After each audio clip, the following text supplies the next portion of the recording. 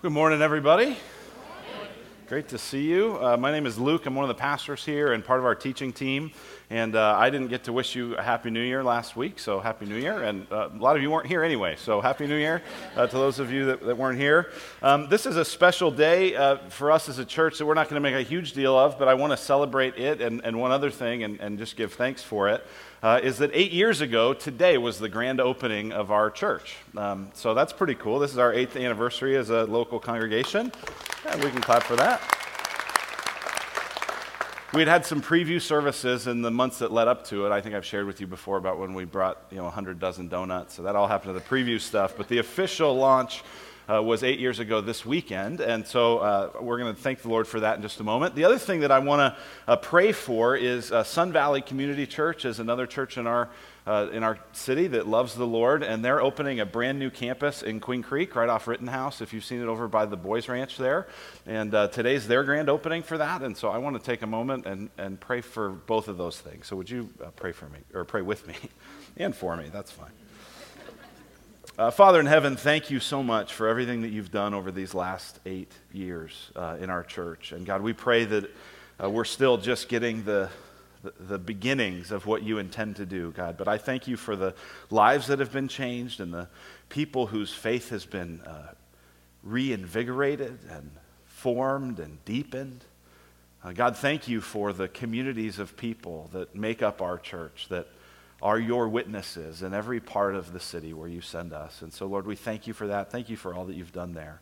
And Father, we pray this morning for Sun Valley, Queen Creek, and for many other churches who are launching today and beginning today. And we pray, God, that you would make that church as well as all the others that are starting in our community, God, places where people would meet and know and follow you. And we thank you for that in Jesus' name. Amen. Amen. So why did we start 8 years ago? And why is Sun Valley starting a new Queen Creek campus? Why is there a church that Redemption is actually helping sponsor and give to in Lagos, Nigeria, who started today? It actually was kind of yesterday, based on the time, but they've already started. Why are there all these churches starting? Why would I even take time to pray for the competition? Here's why, because it's not competition. And every reason that we started this church, and every reason we support new church planting, and every reason why we are involved in those things, it comes out of everything we're going to see here this year in the book of Acts. The book of Acts is going to take us most of this year. It's going to be a lot of fun. We'll just go through a book and section and chapter at a time, and it should be really good. But so much of why we started the church and why we support those things, it comes out of the book of Acts in general, but out of this passage in particular. What we're going to see today in this passage is that Jesus provides a new reality, he gives us a new power, and he calls us to a new mission. And all those things are found here right in this passage. Now, before we get into that, I feel like it's helpful when we dive into a book of the Bible to give you some background on the book. So the book of Acts is actually a sequel. It's a part 2 to the Gospel of Luke. The gospel writer Luke wrote both of these. He actually wrote more of the New Testament than anyone else. He beats Paul by just a hair because the 2 books he wrote were really, really long and big. Right? He wrote the Gospel of Luke, and then he writes the book of Acts, and it's part 1 and part 2, both of which are written to a gentleman named Theophilus. Look at verse 1 of chapter 1. He says, "In the first book, O Theophilus, I have dealt with all that Jesus began to do and teach until the day when he was taken up, after he had given commands through the Holy Spirit to the apostles whom he had chosen. He presented himself alive to them after his suffering by many proofs, appearing to them during 40 days and speaking about the kingdom of God." The gospel writer Luke here says, Theophilus, you remember the book that I wrote to you before. And he says, in that book, I showed you all that Jesus began to do and teach. The implication is, now I'm going to show you what Jesus continues to do, but through his people. Theophilus is a name that means friend or beloved by God. It's likely that Theophilus was some sort of wealthy patron who wanted to know more about the Christian story and had commissioned commissioned Luke to be able to write that. And so Luke really writes Luke and Acts as an investigative journalist. And actually, if you want to see his method, if you want to see why we should not just kind of imagine that this is some sort of random game of, first century telephone written down, but this is actually good, solid, investigative study, we need to go back to the beginning of what he said at the beginning of his first book in the book of Luke. So in Luke, chapter 1, here's what he says. And he gives in here, I've highlighted a number of reasons why we should take this seriously. He says, "Inasmuch as many have undertaken to compile a narrative of the things that have been accomplished among us." So pause there for a second. One of the reasons we should take this seriously is Luke is saying, I'm not the only person that's written this. There's lots of other people. Many have undertaken to compile stories about Jesus. This is not the only place you can read about this. This is widely known.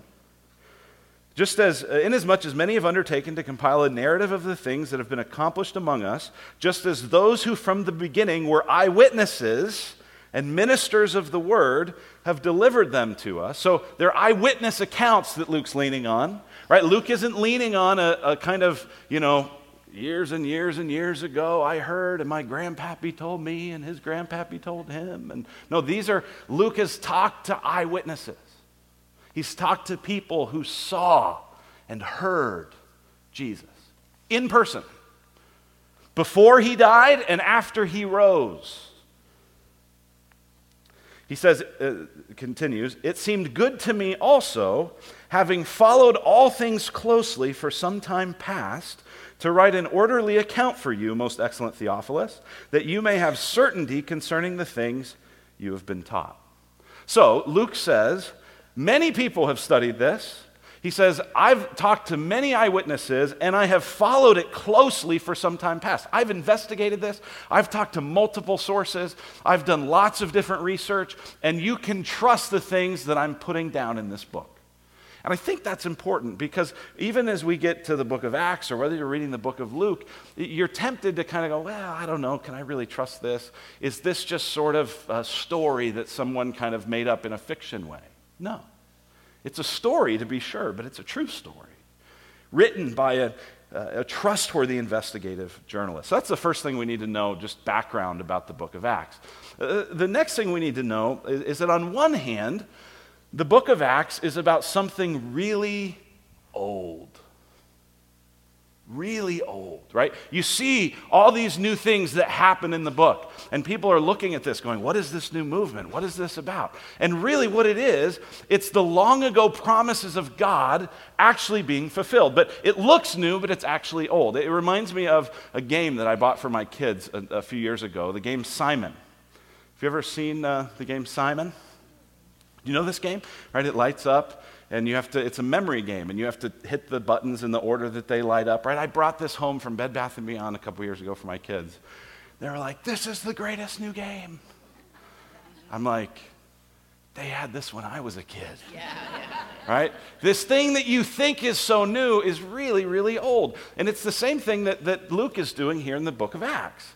He's saying, hey, you think that all this new stuff that's taking place is out of nowhere. And one of the major things he's trying to do in this book is to say, hey, this thing that looks really new is actually really old. This isn't some offshoot of Judaism. This is the fulfillment of Judaism. This is the fulfillment of God's promises to his people from long ago. This thing that looks really new is actually really old. But on the other hand, Acts is in some way about something really new. There's all kinds of new things that happen as a fulfillment of the old promises, but one that is especially notable that keeps coming up, and we'll hit on it a bunch because it seems to be a big theme for Luke, is that one of the things Luke does in this book is he explains why it is that through the church, and only through the church, people who don't normally go together all of a sudden go together. See, the good news of the gospel begins in this Jewish small community, and by the end of the book, it is to the ends of the earth. And there are all kinds of nations and peoples and languages and ethnicities that are united around Christ. And that didn't happen anywhere else. See, this is what's so interesting to me. We value as a culture, just one of the kind of cultural values that a lot of people appreciate, and I think some of you maybe would even say, I think we take it too far, whatever. But We value as a culture today diversity. I would be shocked if there's an elementary school you could go in that doesn't somewhere have a poster or a banner with the word diversity on it. Right? And that's a really beautiful thing.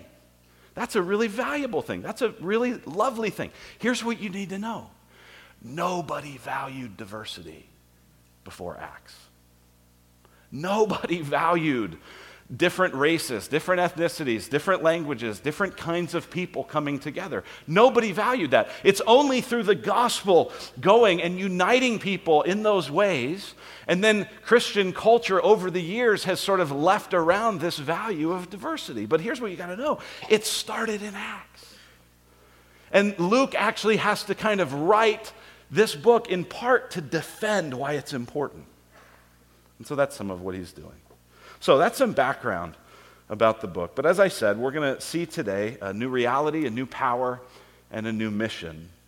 And the first thing I want us to look at is the new reality that Jesus talks about. A new reality. Look at verse 4.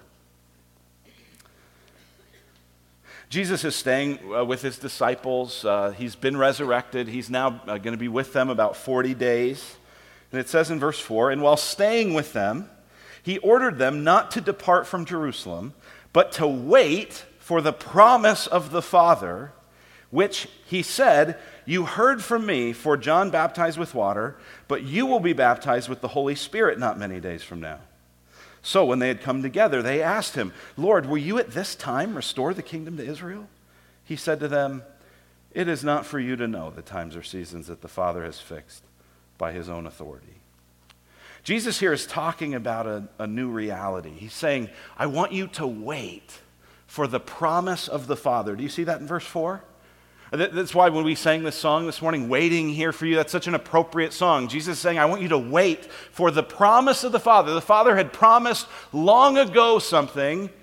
He'd promised the Holy Spirit. And then Jesus references Luke 3:16. Now, a lot of us know John 3:16. I'm not going to ask for a show of hands, but my guess is if I said, hey, who in here thinks they could recite for me John 3:16? My guess is a number of you, at least multiple people from each section, could do it.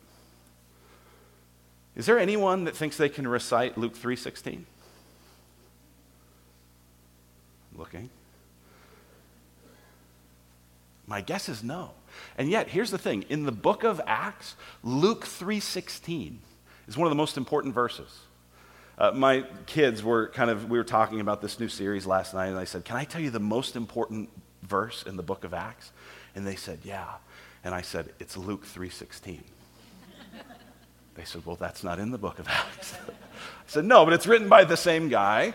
And Luke references Luke 3:16 3 times in the book of Acts. Why?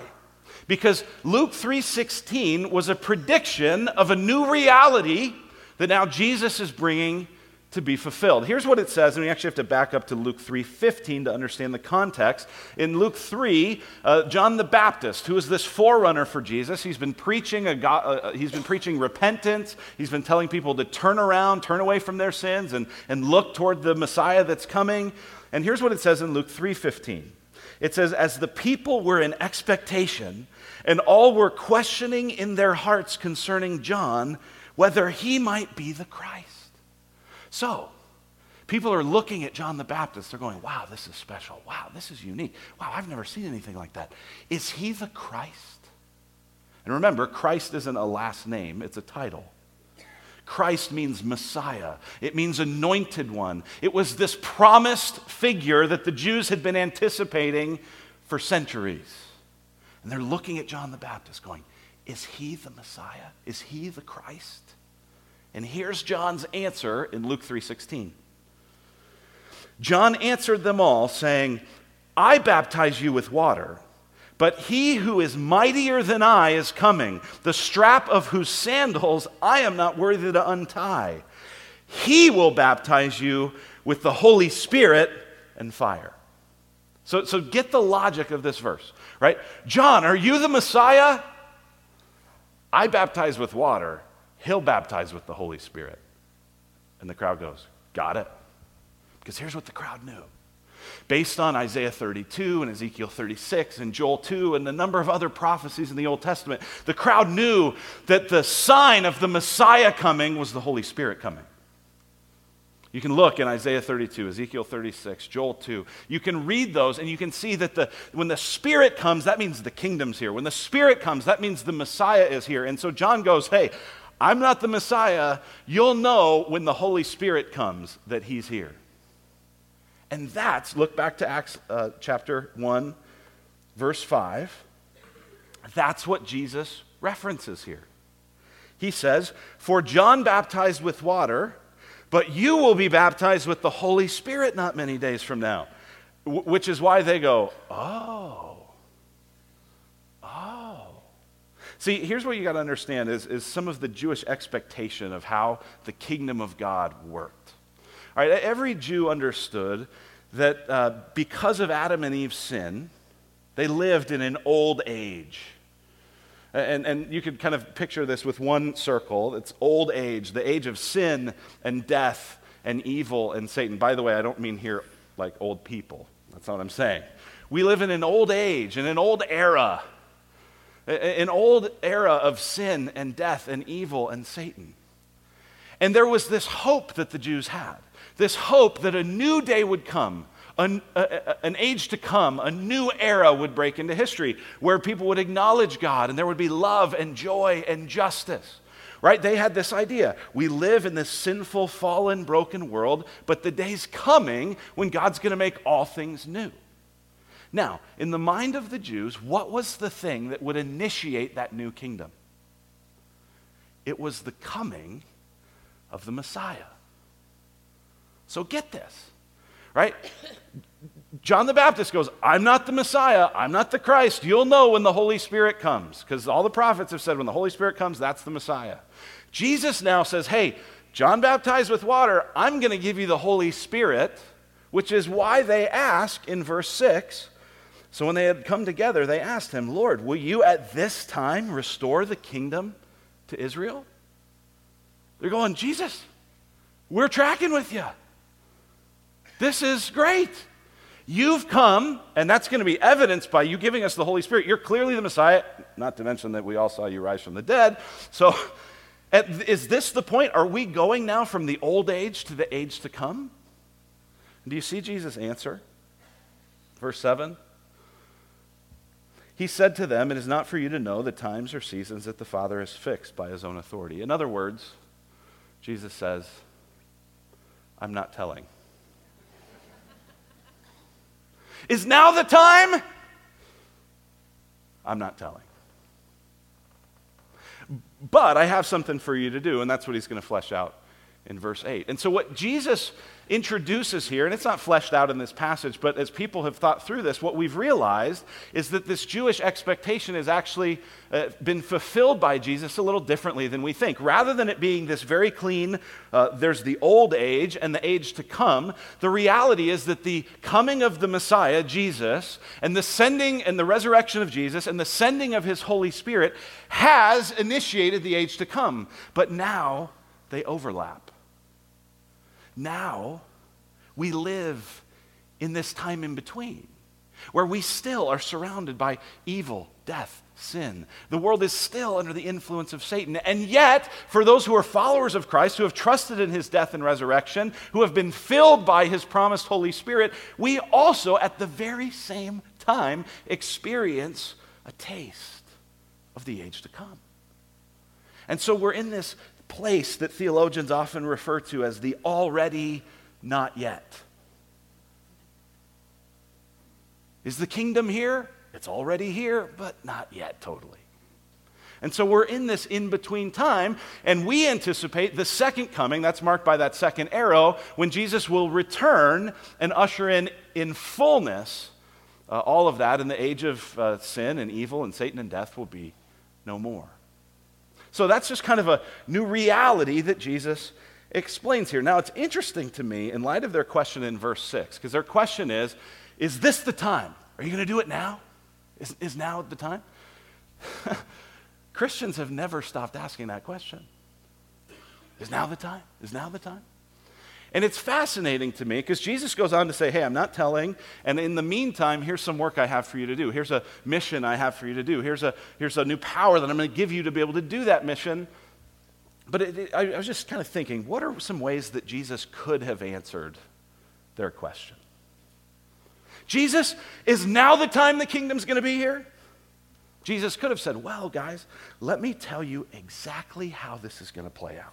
First, it's going to be this, and then there's going to be this, and then there's going to be this government, and there's going to be this, and you just watch all the stuff, and here's exactly how it's going to happen. Did he do that? No. And a lot of people are more focused on the times and seasons that God has fixed by his own authority than they are on the mission that Jesus called us to live.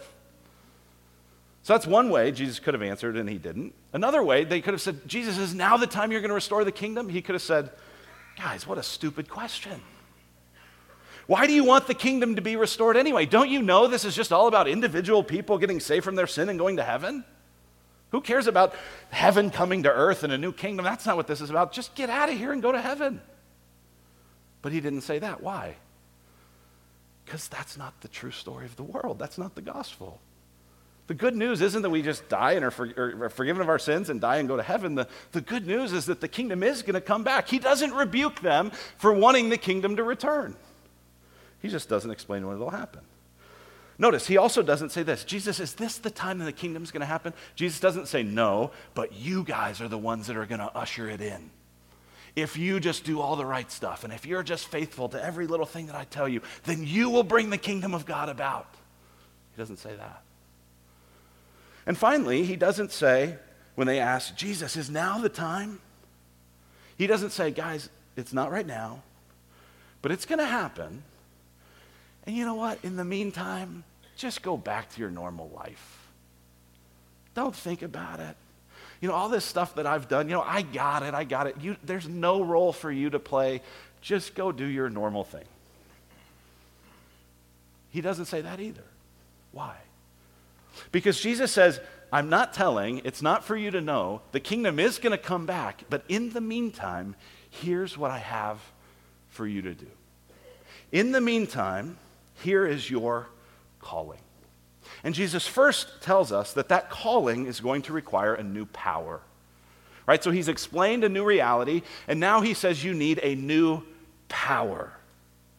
Look at verse 8. He says, but you will receive power when the Holy Spirit has come upon you, and you'll be my witnesses in Jerusalem and all Judea and Samaria to the ends of the earth. You will receive power. The word power, here's a definition of it. It is the potential for functioning in some way, the might, the strength, the force, the capability, the enablement. Right, a lot of times people will say, I just need strength. Just pray that I would get strength. Do you know what they're praying for? They're praying for power. When you can't do something, it's because you lack the power. Jesus says, I'm going to give you the power. Now, I don't know how you would answer this question. I'm not going to put any of you on the spot. But my guess is if you got kind of 100 American Christians together, and you asked them the question, what is the gospel? How would they answer? What is the gospel? My guess is the majority of those 100 average Christians would say this: Jesus died for your sins. Okay, true or false, class? Jesus died for your sins. True.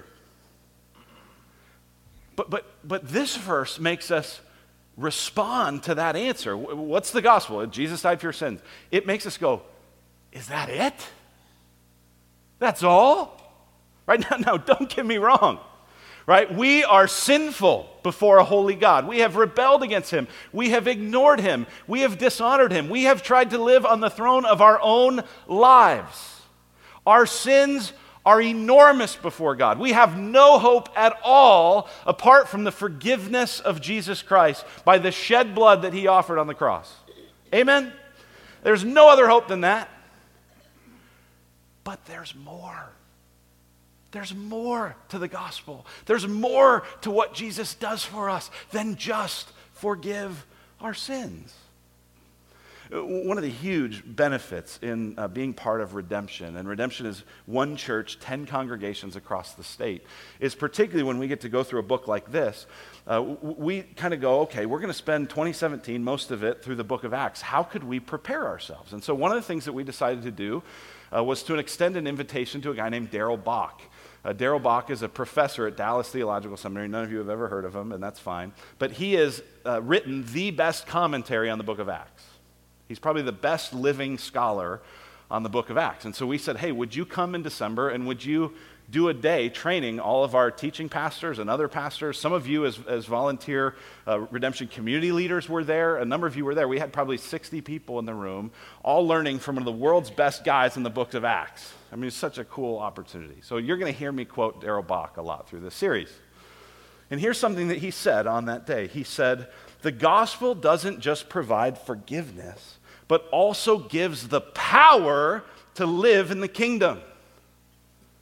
Yes, we need forgiveness. We have no hope to honor God, to be cleansed before God without the forgiveness that Jesus offers. And yet, we have no hope to really love God with all of our hearts the way Jesus commands us, to love our neighbor as ourselves. We have no hope for that without new power.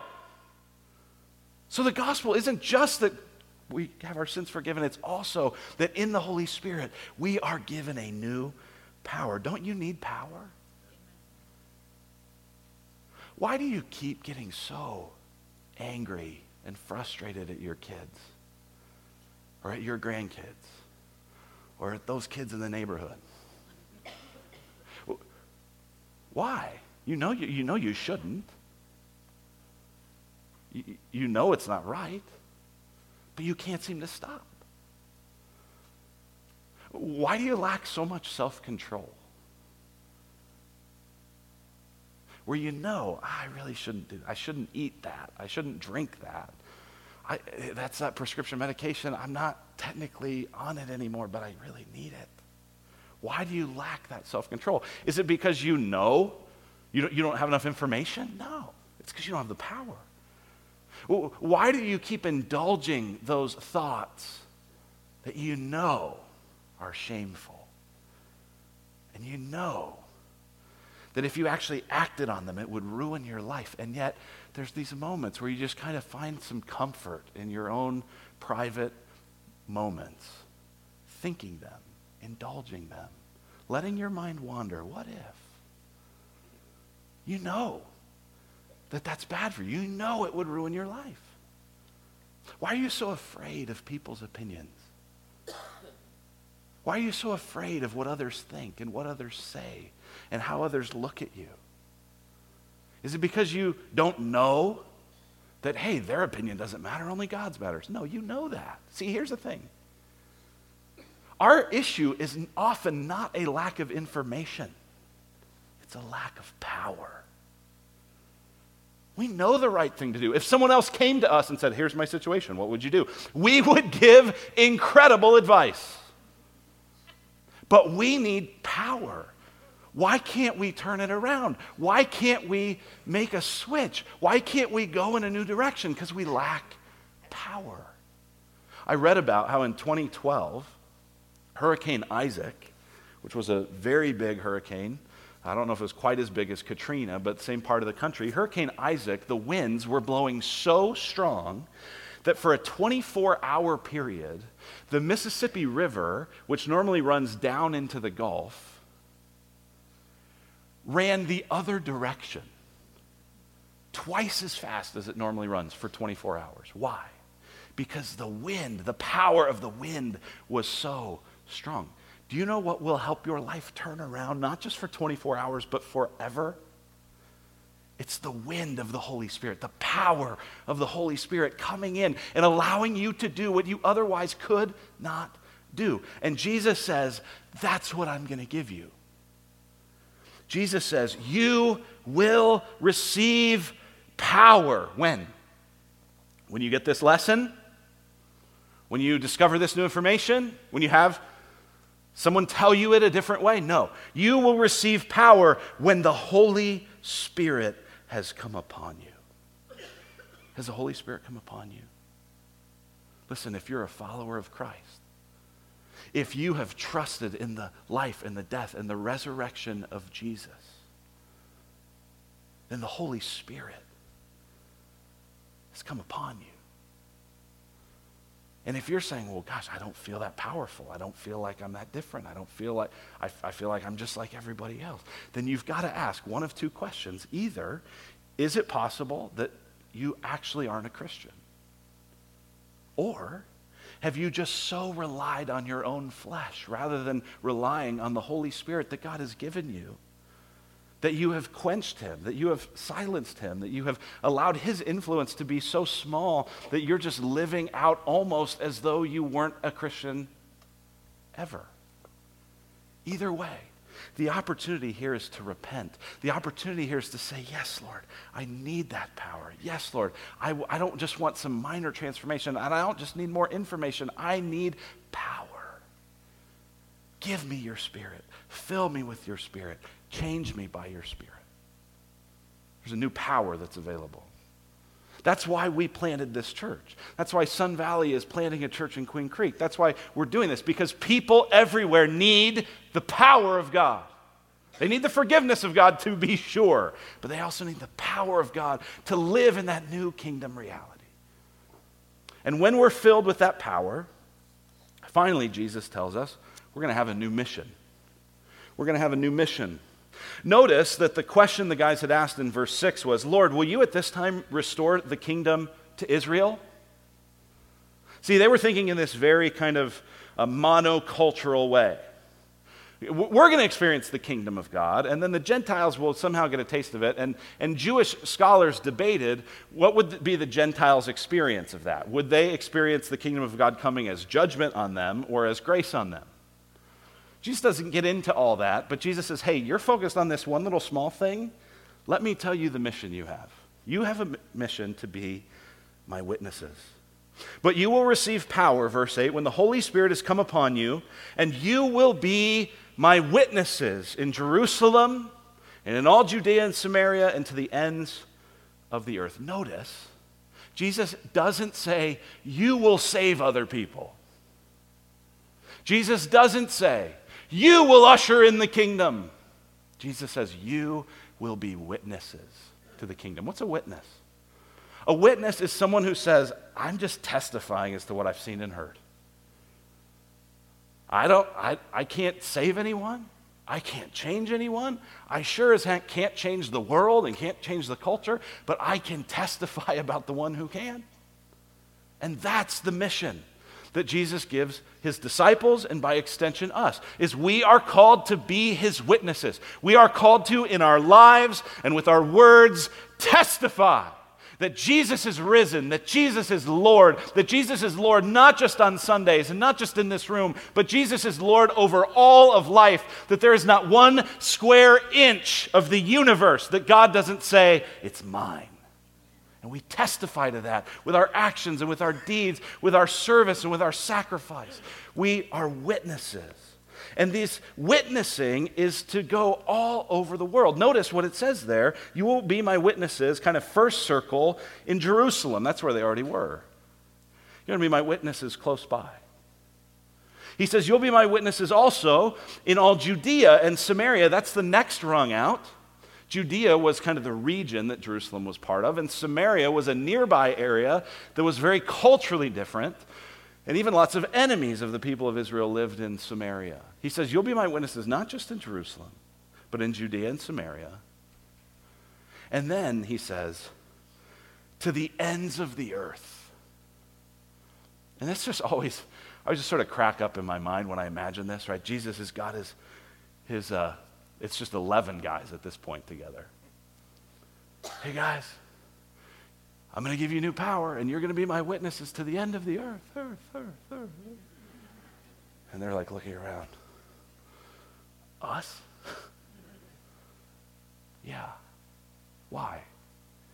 Because he's going to give them a new power. Now, that idea of Jerusalem, Judea, and Samaria to the ends of the earth, that's important for a couple reasons. One is it kind of forms the outline of the book. Actually, chapters 1 through 7 are all about the kingdom work in Jerusalem. Chapters 8 through 12 are all about the kingdom work in Judea and Samaria. Chapters 13 to 28 are all about the kingdom work in the ends of the earth. So that's important kind of from a literary perspective. But it also shows us the heart of God. The heart of God is not just for one monolithic group. The heart of God is not for just one people of one language and one skin color and one background. The heart of God is for the nations. The heart of God is for the world. I've prayed a prayer for a long time over my kids. It comes from Numbers 6, and a lot of you are familiar with this. It's a great kind of benediction, a great prayer. May the Lord bless you. May the Lord keep you. May the Lord shine his face upon you and give you peace. I love that prayer, and I pray that over my kids. As soon as they're born, I pray it over them in the hospital room. And just a few months ago, I came across a variation of it that I've started to pray instead because I like it better. And it's in Psalm 67. Here's what it says in Psalm 67. May God be gracious to us and bless us and make his face to shine upon us, that your way may be known on earth, your saving power among all the nations.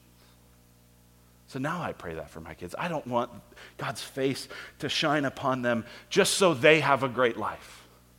I want God's face to shine upon them. I want God to bless them so that he might use them to spread his name across the nations, so that they would be a bold and a courageous and a tough witness for the gospel. And I don't know what that will look like, and I don't know if God will answer that prayer. But that's my prayer, because that's the heart of God. Get this. This is so important. The church doesn't have a mission. The church is a mission. Do you get that from this? Right? It's very easy today in our world with so many churches to go, okay, well, there's the Sunday services, and there's small groups, and there's classes, and there's missions. So it's just a department. Yeah, we have a missions thing. Now, we often do that to try to make sure we're focusing on the ends of the earth in some ways. But we have to understand the whole thing is part of the mission. Right? Some of you are here today and you do not consider yourself a follower of Christ, and we are so glad that you're here because you are getting to hear me and hopefully the person you talk to before and after, and you're hearing it through the songs, you'll see it through communion. You are hearing us witness to you, testify to you that Jesus is Lord, that Jesus died, that Jesus will forgive you, and that Jesus will give you a new power if you trust him. So this moment is mission. Your small group is mission. Because there are some people who they'll never come with you to church on Sunday, but if you invited them to your small group, hey, this group of folks and I, we're having dinner and we're hanging out, would you come? They'd love to come to that, and that's mission. And for all of us who are Christians, when we're gathered on Sundays or gathered in groups, those moments are preparing us and equipping us and strengthening us to go out into the world and to be God's witnesses. So the church doesn't have a mission. The church is a mission. And we're called to be God's witnesses, close and near and far.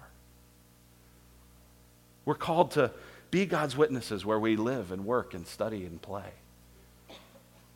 We're called to be God's witnesses. The way we do it in the near area is we do stuff in Juarez. I got something so cool to share with you. We told you on Christmas Eve, we said, hey, part of this year's Christmas offering is going to go to foster care and adoption. Part of it's going to go to this ministry in Juarez. And we would love to be able to help them because these partners, normally we go down to help build houses, but one of these partner churches actually is building a church, and they want us to help construct the church. And we said, we're not going to make a big push for the Christmas offering because we've asked you all for a lot of money already. And you know what? You all gave so much money anyway that week that we thought, well, maybe we'll be able to help give them a little bit of money to pay for the land that they're buying, because they're trying to buy land and build something on it. Now, Juarez is a little cheaper than here, so our dollar goes further, okay? But you all gave so much money that we're actually able to buy all their land and to pay for all the construction and to probably even buy some chairs to put in the building if they want that. So, congratulations.